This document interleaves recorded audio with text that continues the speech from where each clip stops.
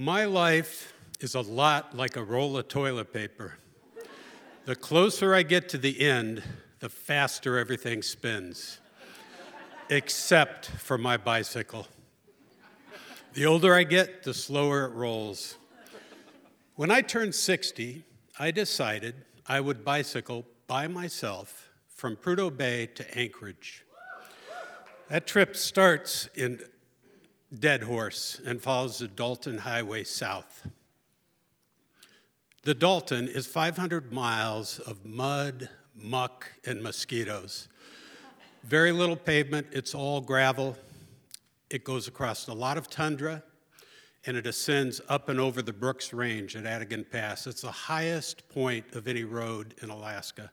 My bicycle, gear, and food for 500 miles weighed in over 120 pounds.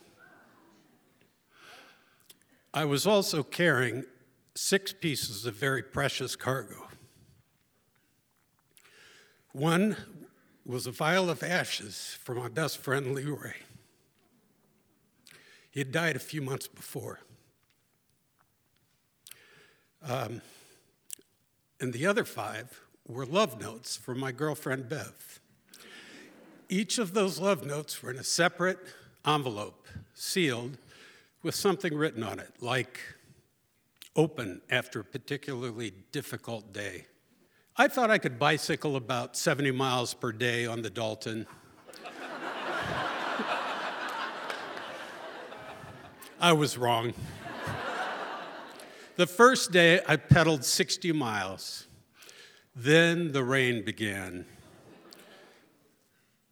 The next day, pedaling through the rain, I covered 30 miles. The next morning, I woke up in my tent, and I felt a stinging sensation on my right butt cheek. I couldn't see what it was. And then I thought of my camera. Those photos were butt ugly. I discovered a friction blister, bandaged it up, got back on my bike, and continued riding south. The rain had picked up even harder. The road turned into a ribbon of mud, about 2 inches thick, sticky mud. I could barely keep my bicycle up. I could barely keep it moving forward. I only cranked out 18 miles that day. In my tent that night, I was cold, wet, miserable, depressed. I didn't think things could get any worse, but they did.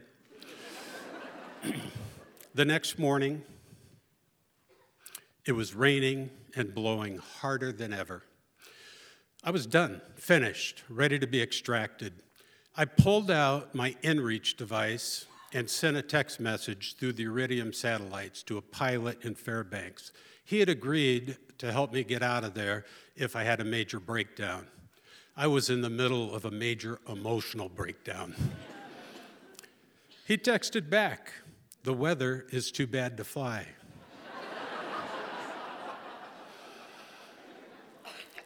I texted him, "When is the weather expected to improve?" Several minutes later, I got my answer. The National Weather Service says it will be another 10 to 12 days. My spirit sunk to an even deeper and darker place than it had been. And I did what any reasonable person would do at a moment like that. I fell back to sleep. About 2 o'clock in the afternoon, I couldn't sleep anymore. It was still raining very hard. I looked around the tent and I spotted those 5 envelopes. I opened them all at once.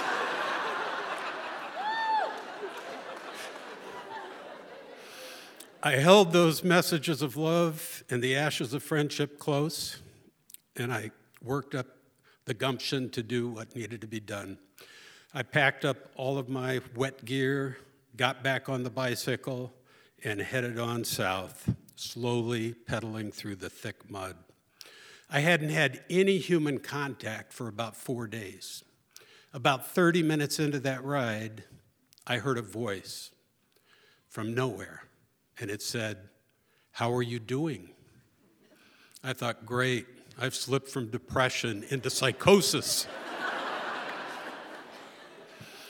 It was two guys from Louisiana. They pedaled up next to me. It was their first day on the Dalton, my fourth.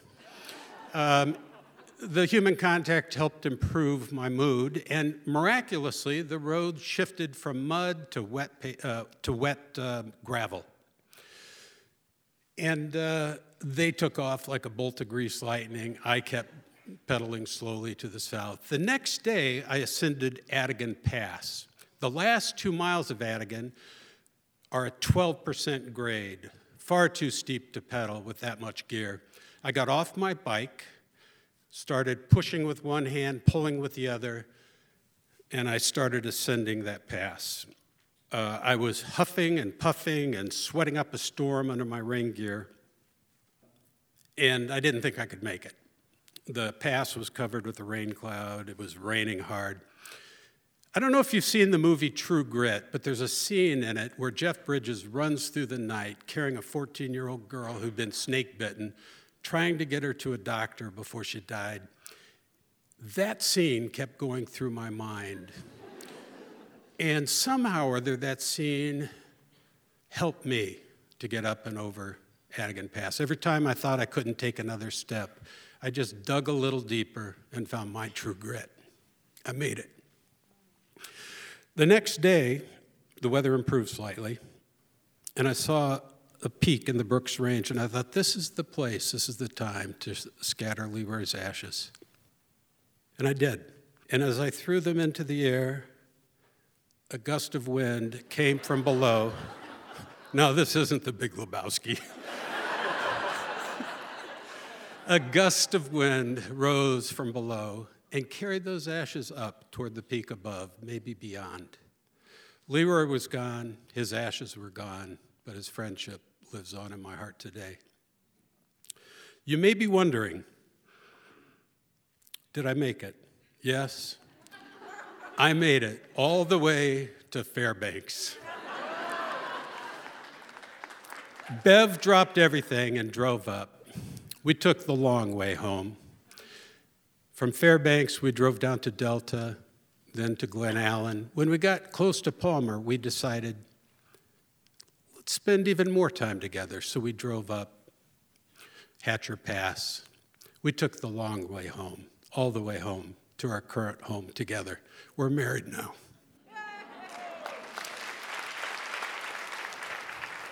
And the one thing I've learned from Bev is lighten my load. I roll better that way. Thank you.